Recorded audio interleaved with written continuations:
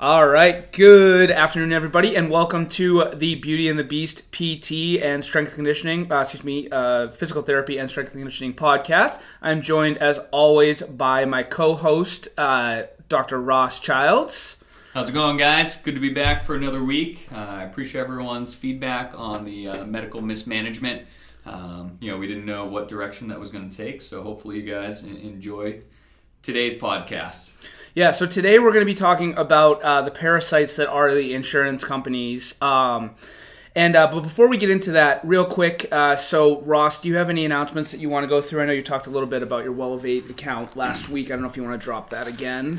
Yeah, so again, for anyone who listened last week, just a reminder, and those who are listening in for the first time, I partnered with a company called Wellevate, and the link will be below. So it's just a supplement dispensary company that I partnered with, so it just gives you guys access to over 400 professional grade brands.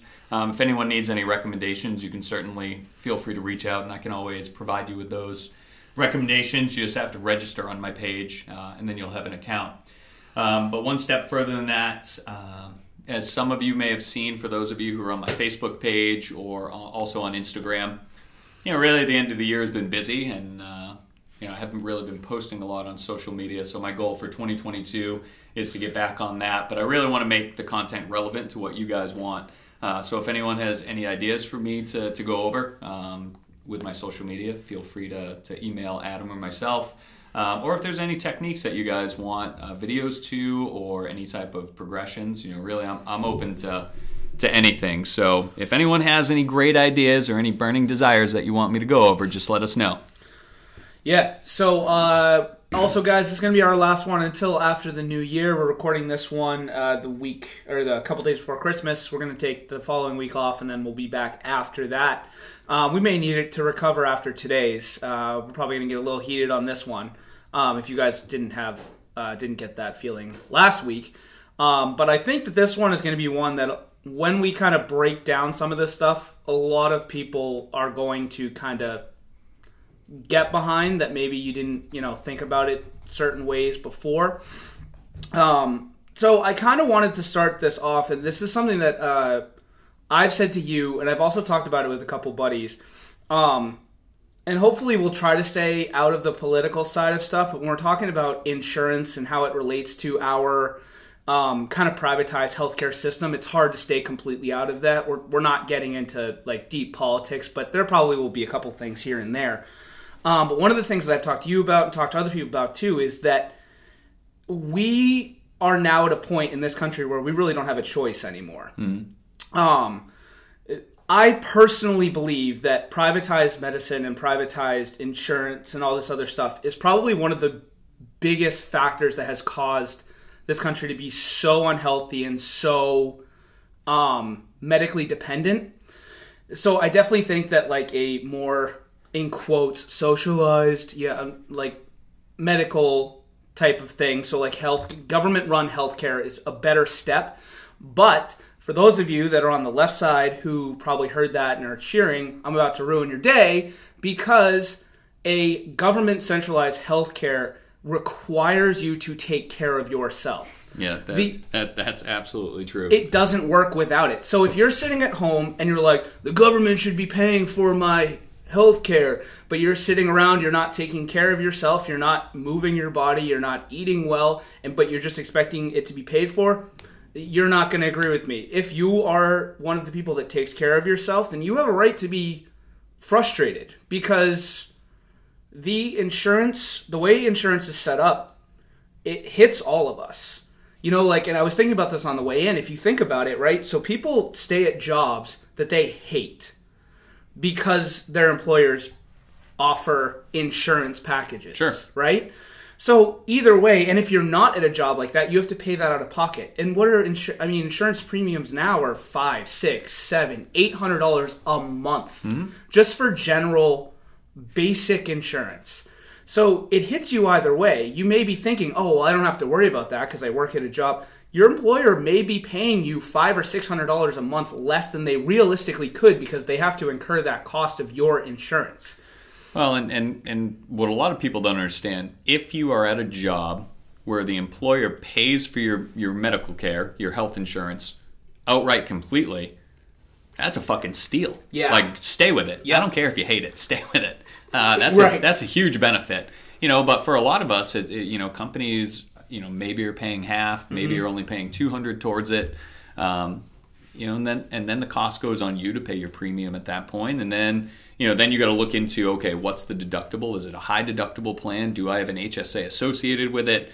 Do I have a health reimbursement account associated with it? Is it a copay? Is it a co-insurance? There's just a lot that people don't know about, but everyone just thinks, oh, I need insurance. Right. What the hard part for me, and I'm a fan of universal healthcare, and no healthcare system is the best. No. We have to recognize that. What we like to point out is that other countries that do have universal healthcare have better life expectancy, longer life expectancy, and then also infant mortality rates are decreased. And that's pretty sad when we have the best medical system supposedly in the world. Right. That the business of healthcare outweighs the art of healthcare. So at the end of the day, no one really gives a shit about our health. They want us to be sick, and that sucks.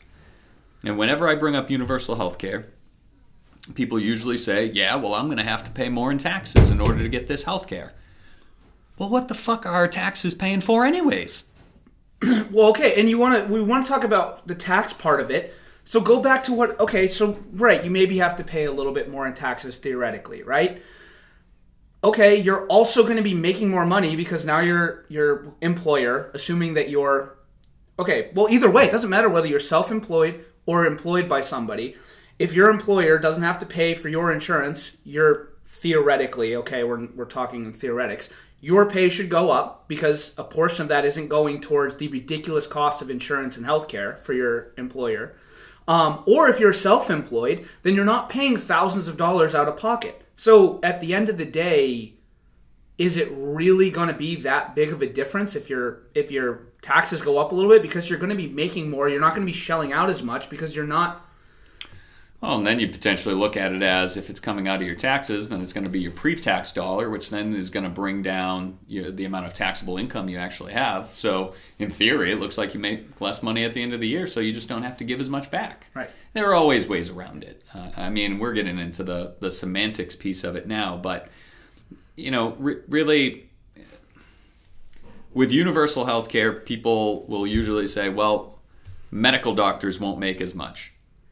Do they need to make fucking $700,000 a year anyways? And that's on the low side. That's conservative. Yeah. Yeah.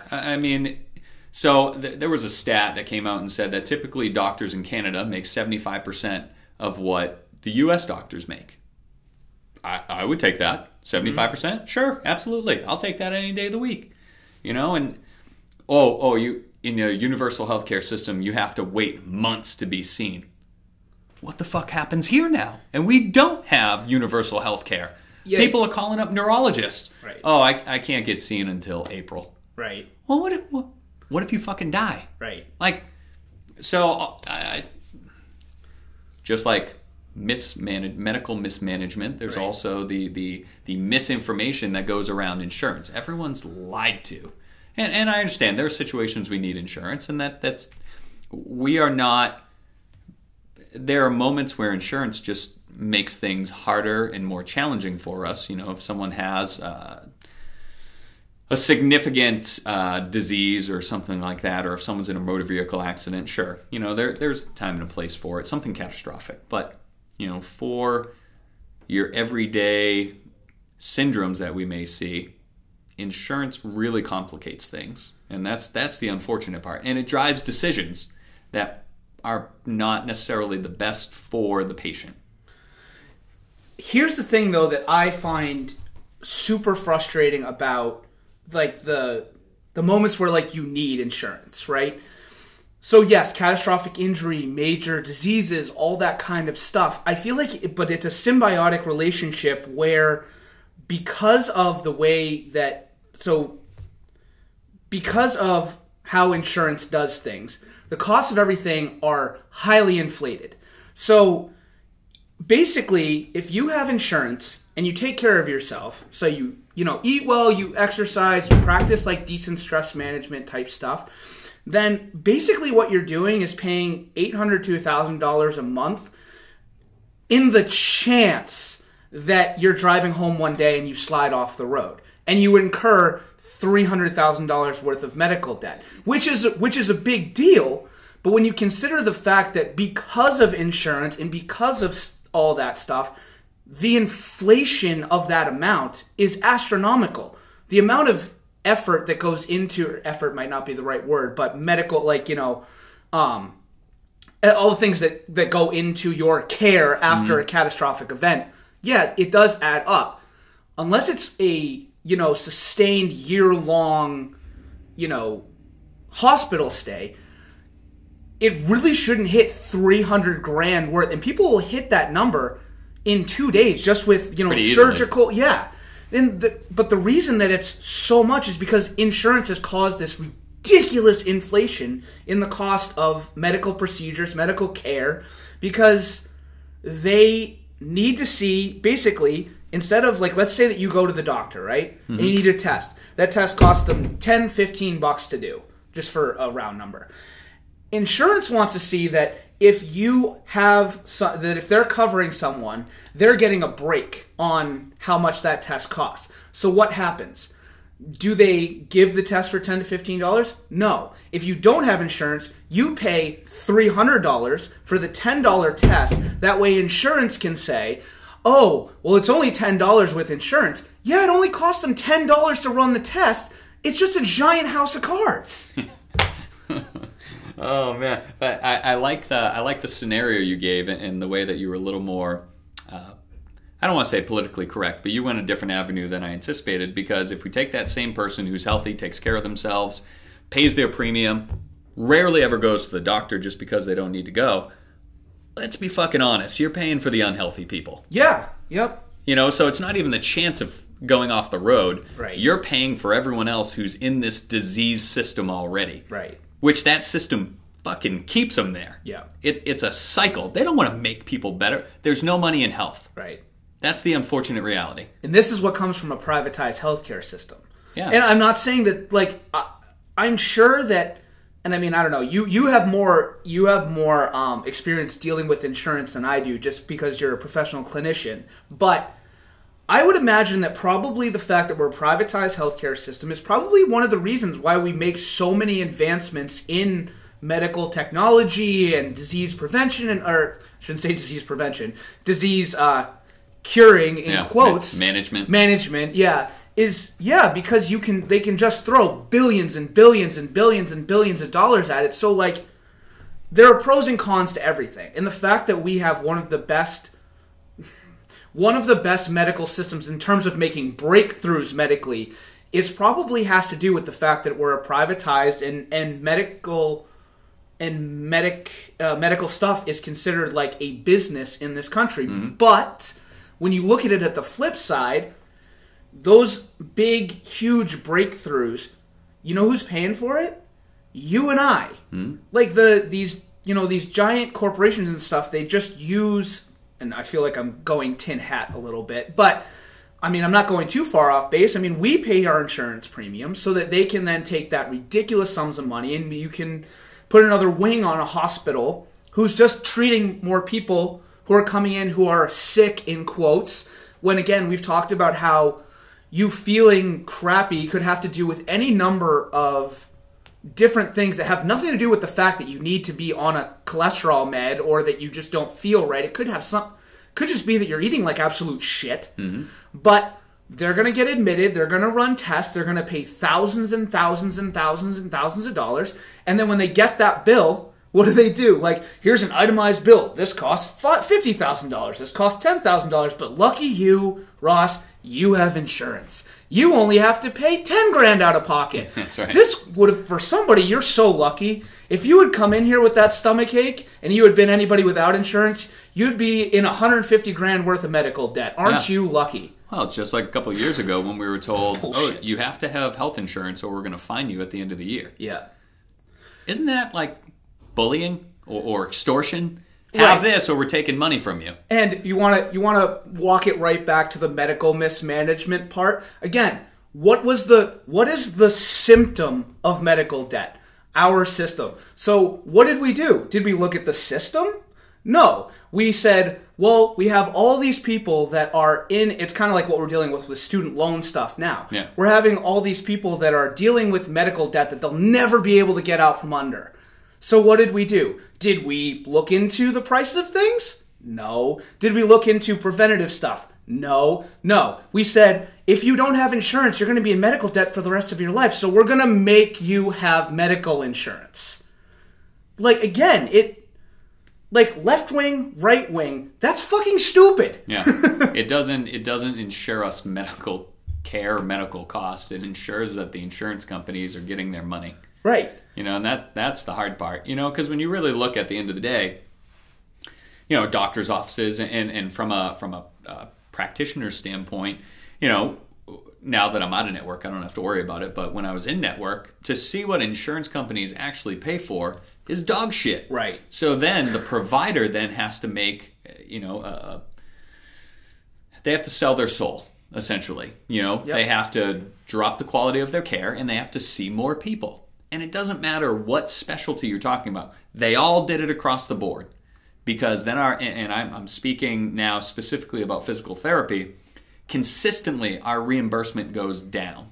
So what physical therapists get reimbursed from insurances consistently goes down. They shave off percentages here and there. And then we have to cram in more people now just to make up for that. Mm-hmm. So now all of a sudden 60-minute appointments turn to 45, and then 45 turns to 40, 40 turns to 30. And then what they do, some places do this, you get 15 minutes with the physical therapist, then the rest of your time is spent with a physical therapy assistant or a physical therapy aide. Yeah. So basically an exercise technician. It's like you're paying this money, you're paying your copay to see the specialist for 15 minutes. Now, if you get 15 minutes with a PT, that's still probably more time than you get with an ortho, than more time you get with a neurosurgeon, whatever it may be. The difference is with PT, generally we have to see people multiple times a week in network. Again, out of network, I treat people completely different now, and it's working out just fine. And I want everyone to listen to this very clearly. When you go to PT and they suggest, oh, I think you'll do best with 2 or 3 times a week, that's horseshit. The reason they're doing that is they are padding their visits so that they can have the most amount of money that they can get. There's consistent research that shows that going home with a walking program is just as beneficial as supervised physical therapy. And I'm a physical therapist. What does that fucking tell you? So I've had bosses in the past that said, oh, this person has this insurance, so we're going to see them 3 times a week. Totally negates my clinical decision making. If I say, I'll see you once a week, in about 4 visits, you should be fine. You just do your exercises. Well, they have this insurance, so let's see them 3 times a week. Well, what about my clinical decision making? The reason why I went to 7 fucking years of school to learn how to treat these people, you're telling me that I have to treat them based on their insurance? That's unethical. Well, we're not saying be unethical, but we got bills to pay. It's like, no, that's fucking unethical. How am I supposed to do this? I'm saying they need 1 time a week. I'm going to give them the tools. Here are your tools. Now just use the fucking tools. Don't come back. I'm saving these people money. You know what? Don't diagnose their wallet. If they don't have the financial resources to come, I'm not going to put them in trouble. I would rather them spend $150 on groceries for their family than come here. It disgusts me. And there's a lot of, and again, I'm just talking about PT right now because that's what I'm most familiar with. It absolutely disgusts me when managers say, why don't you bill for this code instead? Because we get reimbursed higher.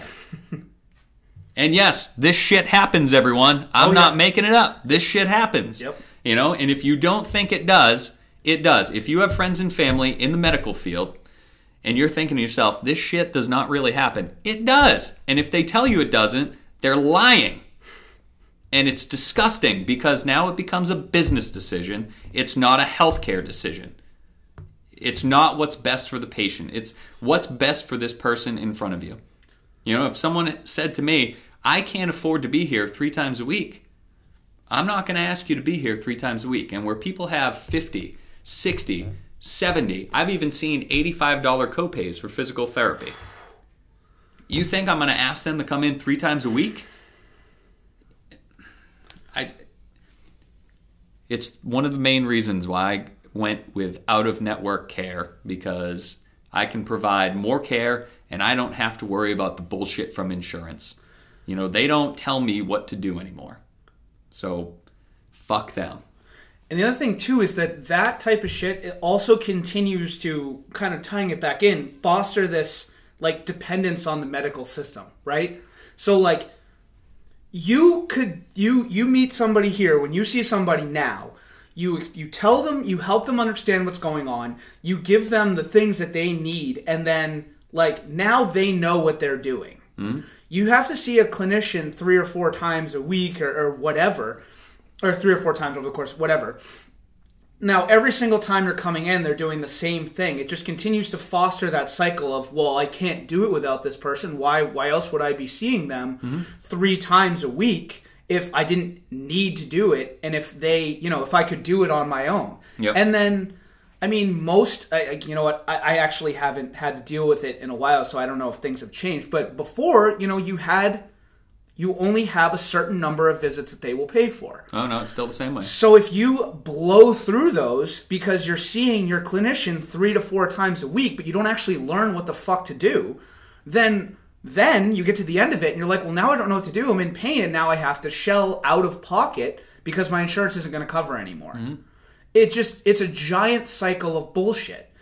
And the other thing that I wanted to when you drop kind of a little ways back, when you were talking about having to bring more patients in and all this other stuff. And we talked a little bit in the last episode about how most clinicians, like, they would like to be able to spend more time with their patients, whether they're a doctor, a PT, a PCP, a physical therapist, whatever. They would like to spend more time with their patients and actually help them, let them know what's going on. For anybody that's ever dealt with insurance, has probably been through the fucking ringer of having to, you know, you're sick, you have something, and your doctor prescribes this particular medication, and you go to pick it up, and you find out that your insurance isn't going to cover this one, it's only going to cover the generic. But you know that the generic isn't going to work in the way that the regular, the label, whatever. So, or, you know, medication is one thing, but, you know, when it comes to PT and stuff like that, so then that doctor... Or like we'll cover this part of your PT, but not this part, even though the part that they're not covering is the part that you actually need. Yeah. So then what does your doctor have to do? You have to call your doctor. So then they have to talk with their nurse. They have to get back to you. Assuming that you connect with them on the first try, and there's probably ringing back and forth, and that doctor has to go back. They have to write the insurance and explain to the insurance why this specific thing is needed, not the other thing that they're saying they'll cover. And then I'm sure that it's not just one follow-up. I'm sure they have to do it multiple times. For one person, okay, maybe that's like 10 to 15 minutes for a doctor. I don't know. I haven't been in those shoes. But like, let's just say it's an easy fix, and it's 10 to 15 minutes tops. 10 to 15 minutes multiplied by the 5,000 people that one doctor has to see. Like, we keep multiplying the reasons why people aren't actually getting care because of all this other bullshit that the clinicians have to deal with in order to just try and help someone. Oh, sure. You know, and again, at my last job, I dealt with that as far as I would do my regular physical therapy assessment. I'd write up my paperwork, and then I would have to fill out separate paperwork just to ask permission for people to come in. So it was taking me twice as long. I fill out this stupid bullshit paperwork that they could have got all the information just reading my original documentation that I have to do anyways. And then they come back and say, you requested 15 visits. Congratulations, we'll give you 3. Like they're doing me a goddamn favor. So now, at the 3rd visit, I have to do it all over again. But the insurance is not dumb. They say, well, you gave us 3, so guess what? We'll give you 2 next time. It's like, all right, well, now I'm only up to 5. I asked for 15. So then what? Well, you can do it one more time. We'll give you one, and then you have to discharge them. And then you'll have to start all over again. So now, if I get those 6 total visits, now I have to make sure I get the referral all over again. I fill out all the extra paperwork. I have to discharge the old case, and I have to plea my case. And then if I want to appeal it, I then have to call them, talk to a physical therapist who's been hired on their staff, who has sold their soul, so they can lie and bullshit and say, oh, research says yada yada. Don't tell me what fucking research says. I read that shit for fun. Like, don't tell me that, oh, research says it only needs 3 visits. No, there was 2% of the population that only needed 3 visits. Don't tell me about p-values. Don't tell me about statistical scores or correlations. I'll talk that any day of the week. But what does this person right here in front of me need? And I didn't realize this until I started having to... I talked about the issues I had with the back a while ago. Until I started kind of going through that process. Because I'd been in PT in the past, but nothing like that. And knowing that, again, fostering that cycle of dependence, that if you go too long... I didn't know this until I started dealing with it. If you go too long between visits, your case like resets, and you guys would have to go through an initial assessment and everything. Even though, at the time seeing Sarah, right? She knew what I was coming in for. She treated me, several times, and not like stuff had really changed. And she can find in it, just like you, like can poke around and find what the problem is. But because it's been more than 3 months since my last one, instead of just getting me in and working on the same thing that I worked on 3 months ago, now you have to go through, start all. It's so fucking. It's time wasting. It's like it's so dumb. Yeah. Like why? And again, and then so then you're like, and then in a setting where like you guys are good examples of like getting right to the heart of the issue, whereas other physical therapists, it's a lot of runaround stuff, and it's just like shit that you probably don't need to be doing. So then you start that cycle all over, and it's like, and now you've wasted 4 visits before you ever got to like what actually was the problem, when you already knew what the problem was. It's mind-blowing. Yeah, and I mean, Sarah was always good at, being able to rationalize, all right, we got to do the evaluation process. Whereas me, right. I'd blow up. I'd be like, fuck really? This. Why do I need this? So she would listen to me vent all the time. I mean, that's part of the reason why I was able to get through insurance was because of her. Because I would be in my room typing away, getting pissed off, hating life, getting ready to throw my computer out the window. I'd come out, I'd go around the corner, I'd knock on her door, I'd be like, you free? And then she'd, yep, I'd close her door, and I would just go off. and she would just be smiling and laughing and being very patient. And then I'd be like, well, thank you. This is the only way I was going to get through today. Close her door, go back and hate life again. But, it's the unfortunate reality of what clinicians have to go through to try to provide quality care. And during this process, quality is a relative term now. Because now it's like, all right, now do I give what's best for the patient, or do I give what's best for reimbursement? And the hard part is, I'm not blaming PTs for this, because this, or any healthcare professional, they're just trying to dance around the system that's in place. And to be fair, and I just want to make this one point. To be fair, and maybe this is just the cynical, like, nature in me, if they're gonna fuck you, fine, fuck them back. Like, but at the end of the day, that's not helping anyone. But I can understand the mindset of like, fine, you're gonna put me through these paces, then you're gonna pay out as much fucking money as I can possibly get out of you. Well, and it's just one of those things. It's like dry needling, for example. Yeah. For the longest time, we didn't have a code for it, so people were putting it under manual therapy, but it wasn't getting paid, or it wasn't getting paid for, so they put it under manual therapy. They put it under IMT and they would use different ways of disguising it. And then all of a sudden it was, don't put it under manual therapy, because if you get audited, it's not a manual therapy technique. So then people were having to pay out of pocket for it. And then insurance says, well, we're going to build a code for it, but we're not going to pay for it. So you can at least let us know that you're using it. We'll deny it, and then that bill goes on to the patient. Why didn't I just fucking charge him to begin with? It makes no sense at all. just absolutely stupid. But insurance is not dumb. Right. You know, they see, oh, you know what? People are paying out of pocket for treatment X, Y, and Z. We want our piece of the pie. You know, and I think chiropractic's a very good example of that. You know, chiropractic wasn't always covered as well as it is today. You know, there's less restrictions on it. Chiropractors had to become very good at marketing, and people were paying money hand over fist. Insurance looked at that and said, wow, they're making a lot of money and people are paying for it. You know what? Let's start insuring them. You're welcome. They didn't care about chiropractic. They saw the amount of money that was being made, and they said, we want our cut too. You know, it's like that with everything. You know, it's eventually they're going to reimburse for dry needling. Eventually they're going to say, listen, we want our cut too. So we're going to make this a billable code.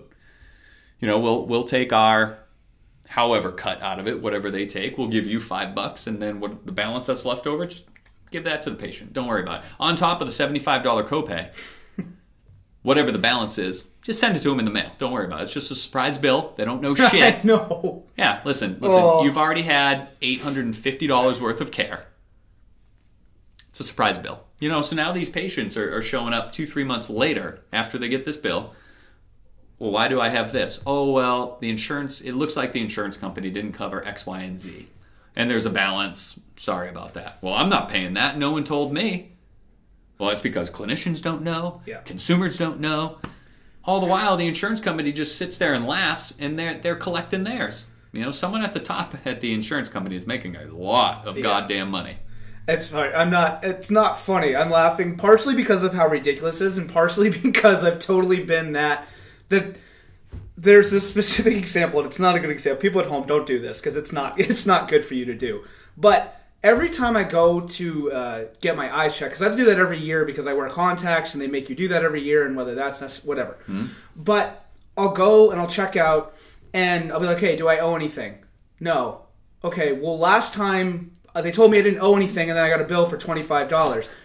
Okay, well, there's nothing here that says you owe anything. Okay, good. And then I get a bill for $25. And it's terrible. I refuse to pay that fucking bill. I pay it the next year when I show up, and they're like, oh, it says you have a $25 balance. Yeah, it's from the bill last time that you guys told me I didn't need to pay, and I refuse to fucking pay because I get it in the mail, and I'm like, no, I looked at you and I said, this is the third year in a row that I said, you guys tell me I don't owe anything, and then I get a bill. So just let me pay. And well, the thing is, too, once things are processed by the insurance company, then the insurance company would then send that bill out. And so I'll defend them that day. Yeah, granted. I know that it's not their fault. I just it's just another example of why I would just hand them the $25 and say, this bill's going to come to me. Right. Here's my money in advance. Because I don't want to get pissed off because you've told me zero. I know it's not going to be zero. Right. I'm right. You're wrong. Take the goddamn money. Right. Oh my God! I'm swearing a lot today. I apologize. This is not like me. Usually it's Adam swearing up a storm. So I apologize. We knew this one was coming. Yeah, though, for you. Yeah. I do swear like a sailor outside of work, but for anyone who only knows me professionally, this is a lot today. So just to get an idea, and we've kind of done it in bits and pieces, and I kind of think it'll be good for people at home to hear this.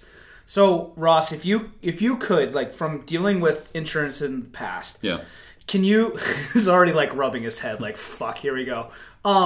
Could you take me through just, like, nothing crazy, like, what it would look like, so new patient from beginning to, in quotes, end, like, what that would kind of look like. And I don't know if that's way too general a question. I don't know if you want to narrow it down some to, like, just to get a feel for how ridiculous it is on your end of things. All right, so when we're talking about insurance, there's a difference between HMOs, PPOs, and really that determines do you need a PCP, so a gatekeeper, or a PPO. You don't need anyone. You can kind of go wherever you want. So those are going to typically be higher premiums. It gives you the freedom to go to these places. So we're going to stick to an HMO where people typically have to have a PCP to kind of run things. So from my standpoint, let's just say someone comes in for shoulder pain. So let's say patient X hurts their shoulder doing something. You know, they let it rest for a couple days. They don't know if anything's the problem. Well, I'm going to call my PCP and I'm going to go in. All right, great. Well, I want to see an ortho. So, you know, do you have a recommendation for an ortho that I can go see? I want to make sure I didn't tear my rotator cuff.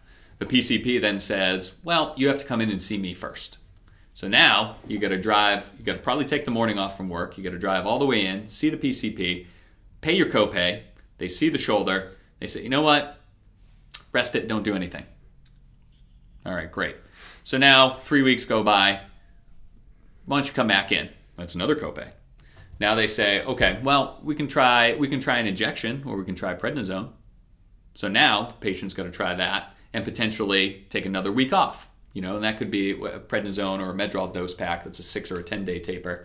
All right, come back in. Now we're up to another copay. All right, now I'm going to send you out to the ortho. But guess what? Can't get in for about 4 weeks. So, okay. All right, great. Goes to see the ortho. Has to do an x-ray. So now that's taking up time. They probably have suggested doing a cortisone injection. So now you're there. Oh, you know what? We can also send you to physical therapy. Now you get to PT. And it's like, all right, well, if this is like Cigna or Harvard Pilgrim, not so bad. Trying to think of the other ones. But some of them that require pre-authorization. So now I have to see the person and I have to go, all right, how many visits do they have ahead of time? And they'll say, well, we'll cover this first one. Fucking thanks. 1. So now I have to do my pre-authorization. Patient comes in. I do my evaluation process. Okay.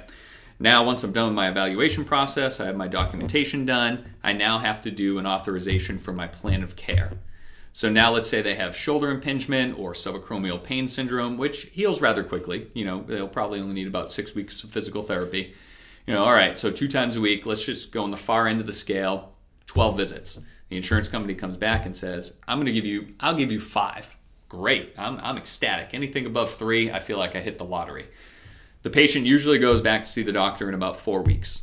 So now from that time that they saw the the orthopedic surgeon, they've had 4 weeks of physical therapy. I've probably used 8 of the 12 visits. They go in, how's things going? All right, feels good. Go back to PT. No shit, we're not done yet. All right, that's another copay on top of 8 visits now.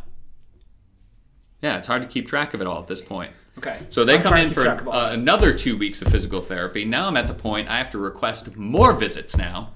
So I have to do a reevaluation, plus I have to do a reauthorization, which they're probably only going to give me 3 visits, maybe 2.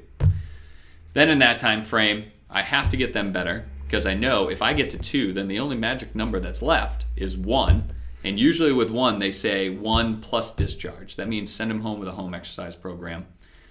If they're not any better, they then have to go back to the orthopedic surgeon for a 3rd visit to see how things are going. So now calculate the number of visits and copays that they had to go through, they the patient. Think of the number of authorizations I had to do on top of the paperwork that I had to do myself just for the clinic. And then think about the number of times they had to go see the orthopedic surgeon unnecessarily, but because they had a follow-up, and that's what insurance wants to see you do, they had to waste time, energy, and money to go to a follow-up that really didn't matter in the first place. For those of you keeping track at home, that was 21 different copays. That's insane. Absolutely insane. Which, if it's something as simple as subacromial pain syndrome or shoulder impingement, you probably could have shaved that down by about 16 visits. It probably, if not more. I was going to say, and so 8 and 3... So that was 11 of those 21 visits were PT based. PT so related. That's still, so realistically, that's probably 11, 12 copays that they didn't need. Yeah. Like even if they just went straight to PT, they could have, that's still 11 or 12 they didn't need. Exactly. Most states right now are direct access, so you can go see a physical therapist without a referral from the PCP. Mm-hmm. The only way you would potentially need it is if the insurance company requires it. So,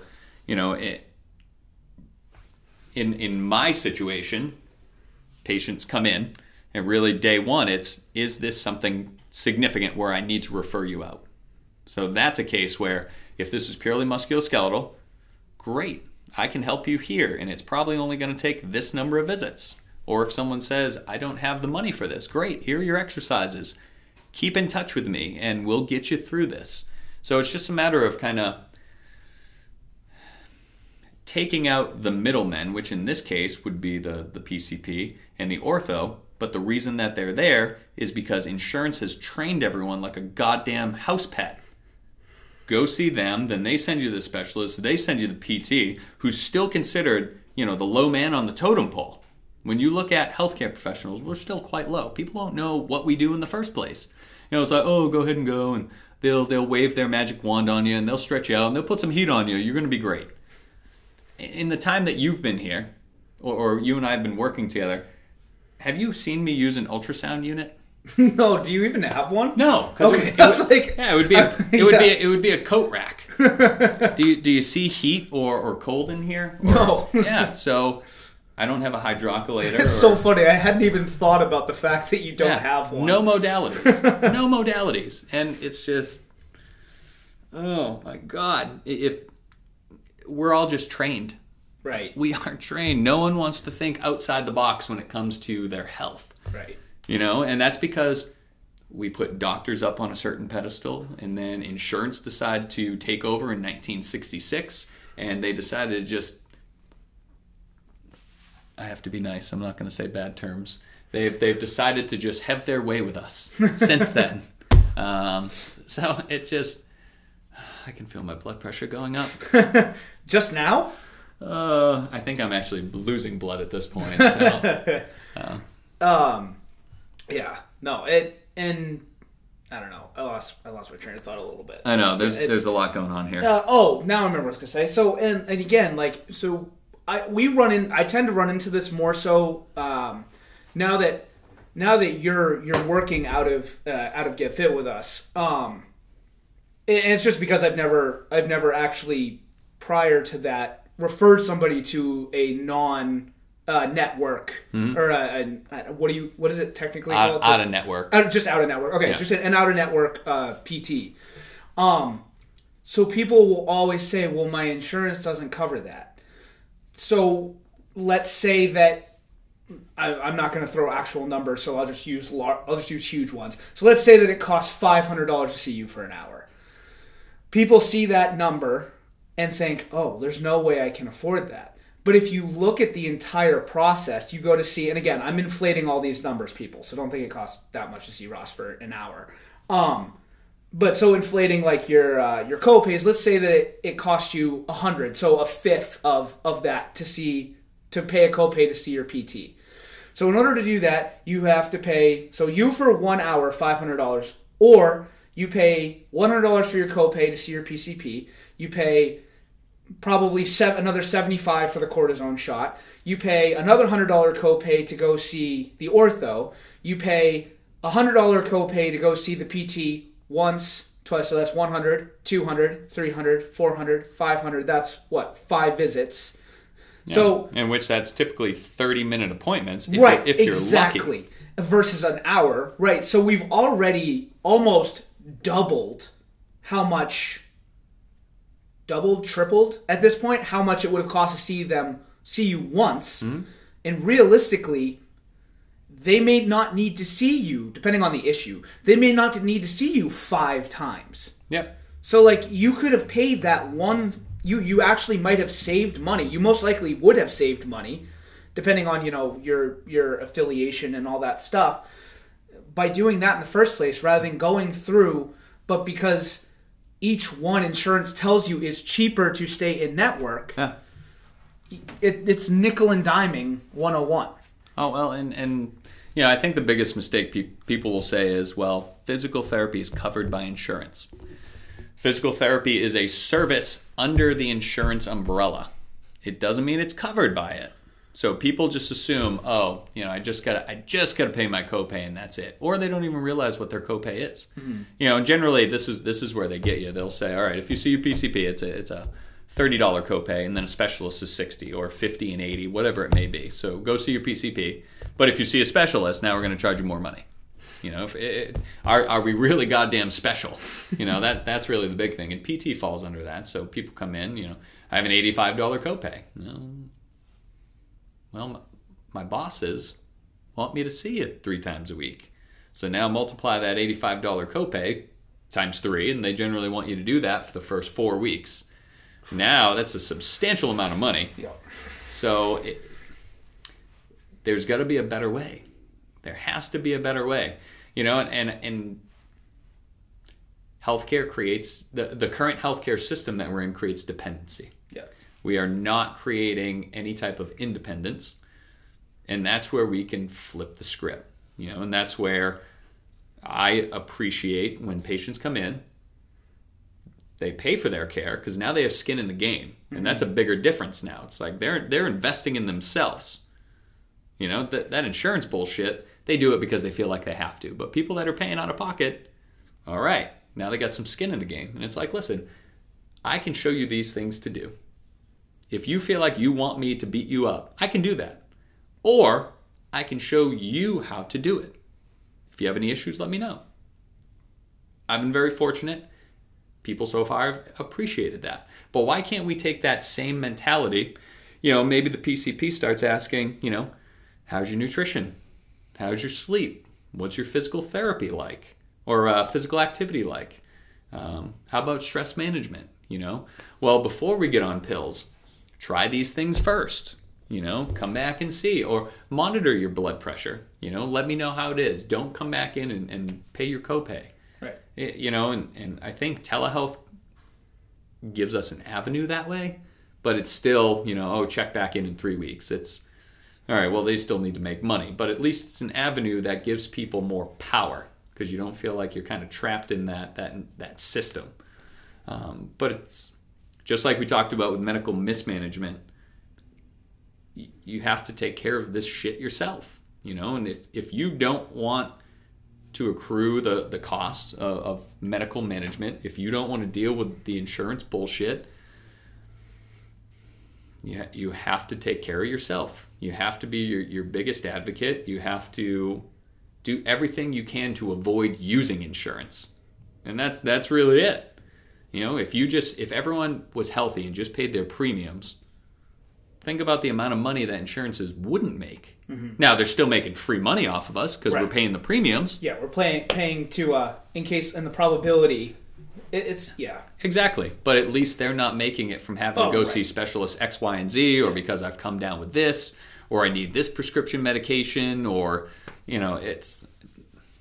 Again, it all comes down to the business of healthcare in today's society is far more important than the art of healthcare. And that's the shitty part. And that's why we keep getting sicker. We keep them more unhealthy. As a society, we have not looked ourselves in the face and said, we're doing this completely wrong. Everyone, just like with medical mismanagement, let's do the same thing over and over again, but this time's going to be different. We're going to get a different outcome this time. No, that's not the way it works. If it did, we'd all be geniuses at some point. Right. So it's just one of those things where we have to recognize what's wrong. And in this case, insurance does not help us. Again, and there are situations where it does, but I'm talking about the everyday things that people go to, their PCP for that doesn't need advanced care, but because now, there's an algorithm that you have to follow. A lot of these medical doctors, we'll just say practitioners, because it doesn't matter which one you're seeing, they have their iPads in front of them. They're just clicking off check boxes, and these algorithms will say, well, yes, all right, do this. No, do this. Where's the clinical decision making at that point? Now you're just getting sent somewhere that you probably don't need to be, wasting more time, wasting more energy, wasting more effort, wasting more money. And it just doesn't need to be that way. God. I'm deflated now, Adam. I'm deflated. Did you get it? You're deflated because you're depressed, or did you get it all out? I think it's a little of both. A little bit of both. I'm going the rage cage tonight. It's going to build back up. I know that. I know that the thing that I think is most frustrating for me, and I kind of touched on it a little bit at the beginning. We touched on it in the last one too. It's just become the snowball effect. We're so far into sick care in this country that the amount of it's become so passive. I think I said this to you. I know I said it to my buddy. The best way I could use to describe it, the only way that it changes is okay, if people go for we're talking generations of taking care of themselves, and long after I'm dead, it would take to get to a point where the country understood that, I mean, I guess unless some random guy got into office tomorrow who just was like, nope, I believe this, and dismantled everything. Be fucking anarchy if that happened. But anyways, like the only way it changes, pretend like, is if you had like a neuralizer from Men in Black. For those of you who don't know, haven't seen that movie, I would love it. Basically what happened is, so real quick synopsis, aliens, government agency that watches aliens, Will Smith, Tommy Lee Jones, great movie. But basically what happened is when somebody would see something like an alien or whatever that they weren't supposed to know existed, they had this little device that looked kind of like a pen. They held it up in front of their face and it flashed, and they would forget whatever length of time they set it to. So like if they saw something for 10 seconds, they'd set it back 10 seconds, they'd forget whatever, and then they would just tell them like what happened. Like, oh, you didn't see anything, you were just like walking down the street and you saw a random sign, you just kept walking or whatever. Yep. The only way that anything changes overnight is in a scenario like that where you can just like flash and make everybody forget 100 years of, I'm not even putting in quotes, sick care. Mm-hmm. Because that's what we've been so conditioned to believe, that you have to do X, Y, and Z, that nothing is preventative, that it's kind of scary. Yeah. Not kind of, it is scary. Oh, and when we look at things like, I appreciate science, I appreciate medical care when it's needed, but if you look back to the 50s, we saw an increase in cardiac disease. Now, is that because we truly saw an increase in cardiac disease, or did we just have an increased criteria of what cardiac disease actually was? Right. Yep. So we have to start looking at things like that. Again, when we look at the definition of high blood pressure now, what we call high blood pressure now was not high blood pressure 50 years ago. Right. The numbers back then were vastly different. So it's just, when we stop and think about these things for a second, when we truly stop and think about it and try to make things more common sense, then it's like, holy shit, there may be another way. Right. And it's not even like I'm trying to play devil's advocate. It's fact. We can't get out of our own way when it comes to this stuff. Well, it's like, I mean, how unhealthy is it if you're 250 pounds and 5'11", right? I mean, it's basically, you're morbidly obese at that point. It doesn't matter if you're 10% body fat. Yeah. But it's just another example of how, like, it's such a, like, you have to use a little bit of common sense to it too. Sure. Like, take the science out, in quotes, out of it. If you take two people that are right next to each other, one's 250 pounds at 5'11" and is, 45% body fat, and the person next to them is the exact same height and weight at 10% body fat, well, the guy who's 45% body fat obviously has a higher mortality risk than the other guy. Mm. But looking at this chart, again, click this box to get to this box, and this is how you handle box number 4. They're exactly the same. Yeah. And you have some, and not that medical professionals are stupid and they can't see that, but like, it just continues to fit the pattern of like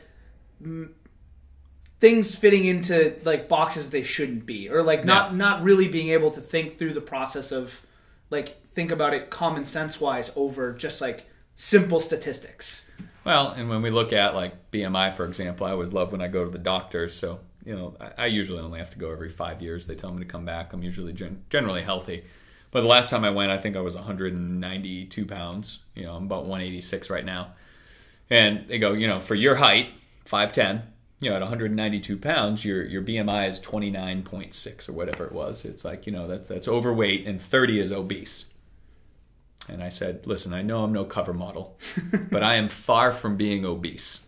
There's a difference. When it's the healthcare professional who has a high BMI, like a legit high BMI, mm-hmm. But it's just unique how it's like, all right, I know that, I could be healthier, but I'm sure as fuck not obese. Right. I can promise you that. So it's just stupid shit like that, or the medical community, oh, you know what, your cholesterol is pretty high, take this medication. All right, well, the medication does lower the cholesterol, but it doesn't increase life expectancy. Your all risk mortality is still the same as someone who's not on statins. Right. Or you look at men over in the Mediterranean that live healthy, robust lifestyles into their 70s and 80s have higher cholesterol numbers. So what's the problem here? Right. Is it our view on cholesterol? Is it, we have to start challenging the norm. I don't run into this a ton, but every once in a while, it's the one thing that I always think of is I can't remember if they're beta blockers or if I just can't remember whether it's beta blockers or blood pressure meds that tend to do it. I think it's blood pressure meds normally, but when I have somebody coming in and they're like, "Oh, I'm lightheaded," why? Oh, because I'm on a new blood pressure medication. It doesn't let it get above a certain thing. Like, okay, well, I understand that you're trying to bring their blood pressure down, but that shit ain't normal. Like, you shouldn't like go for it. And I'm not talking about like we just blasted them for an hour without letting them stop. I'm talking like you did 20 seconds of an exercise and you're lightheaded, out of breath because your body cannot do what your muscles are asking it to do because you're on something. Mm-hmm. Or you're on a medication of some kind. And I'm not saying that people don't need it, but I'm saying like maybe if you were working more on that health side of things, maybe they wouldn't need to be on the blood pressure medications, which is then making the health things harder. And that person isn't going to think, oh, it's my blood pressure meds, I probably need to figure out how to get... Well, I mean, there are a lot of people that want to get off the meds they're on. And so I don't mean to generalize, but most of the time, they're not thinking, oh, I need to find another way to not be on a blood pressure med. They end up thinking, oh, this is too hard for me. This exercise is too much. I need to stop. Mm-hmm. And then it just, again, continuing that cycle of... And again, we can go down the list when it comes to a lot of these conditions. I mean, you look at sleep apnea. Mm-hmm. I mean, I'm astounded by the number of people our age, and then you're a little younger than me, but I'm sure if you ask some of your friends, they have sleep apnea. Yep. Like early 30s, sleep apnea? And what's the biggest? Usually it's because they're fucking unhealthy. Yeah, they have a gut. They already have erectile dysfunction in their early 30s. Yeah. Are you kidding me? That's motivation enough for me to get healthy. Right. I mean, come on, let's be serious here. Yeah. But early 30s, sleep apnea, erectile dysfunction, high cholesterol, high blood pressure, and all of those are modifiable risk factors. Right. Take care of your health. Next thing you know, you can point and shoot normal again. You don't have a gut. I mean, you gotta. Oh, yeah. I'm gonna throw my computer across the room. All right, we're almost at an hour. All right, let's cut it. We've done a lot of Angry Elf stuff today, and I think we hit a lot of good points too. So, guys, have yourself a fantastic holiday season. Unless, I mean, I'm kind of... Are you cool with cutting it? I'm cool. I need to go on blood pressure meds myself now. All right, guys. Have a fantastic holiday, whether it's Christmas or any other holiday. Happy holidays. Have a great New Year, and we will talk to you afterwards. You guys know the drill. Email address will be in the description if you have any questions for the show that we can answer, as well as Ross's Wellevate link. Also, the link to our individual Facebook pages, including Ross's Ask Ross Anything, which he does every Thursday night. Are you doing it this Thursday? This week I'm off. We'll come back and do it on the 30th, I believe, is next Thursday. Okay, cool. So the first one will be on the 30th, but get in on that, ask questions, and he goes live and answers them, as they come in. So have a great set of holiday, guys, and we will catch you in a couple weeks. All right, guys. Merry Christmas and Happy New Year.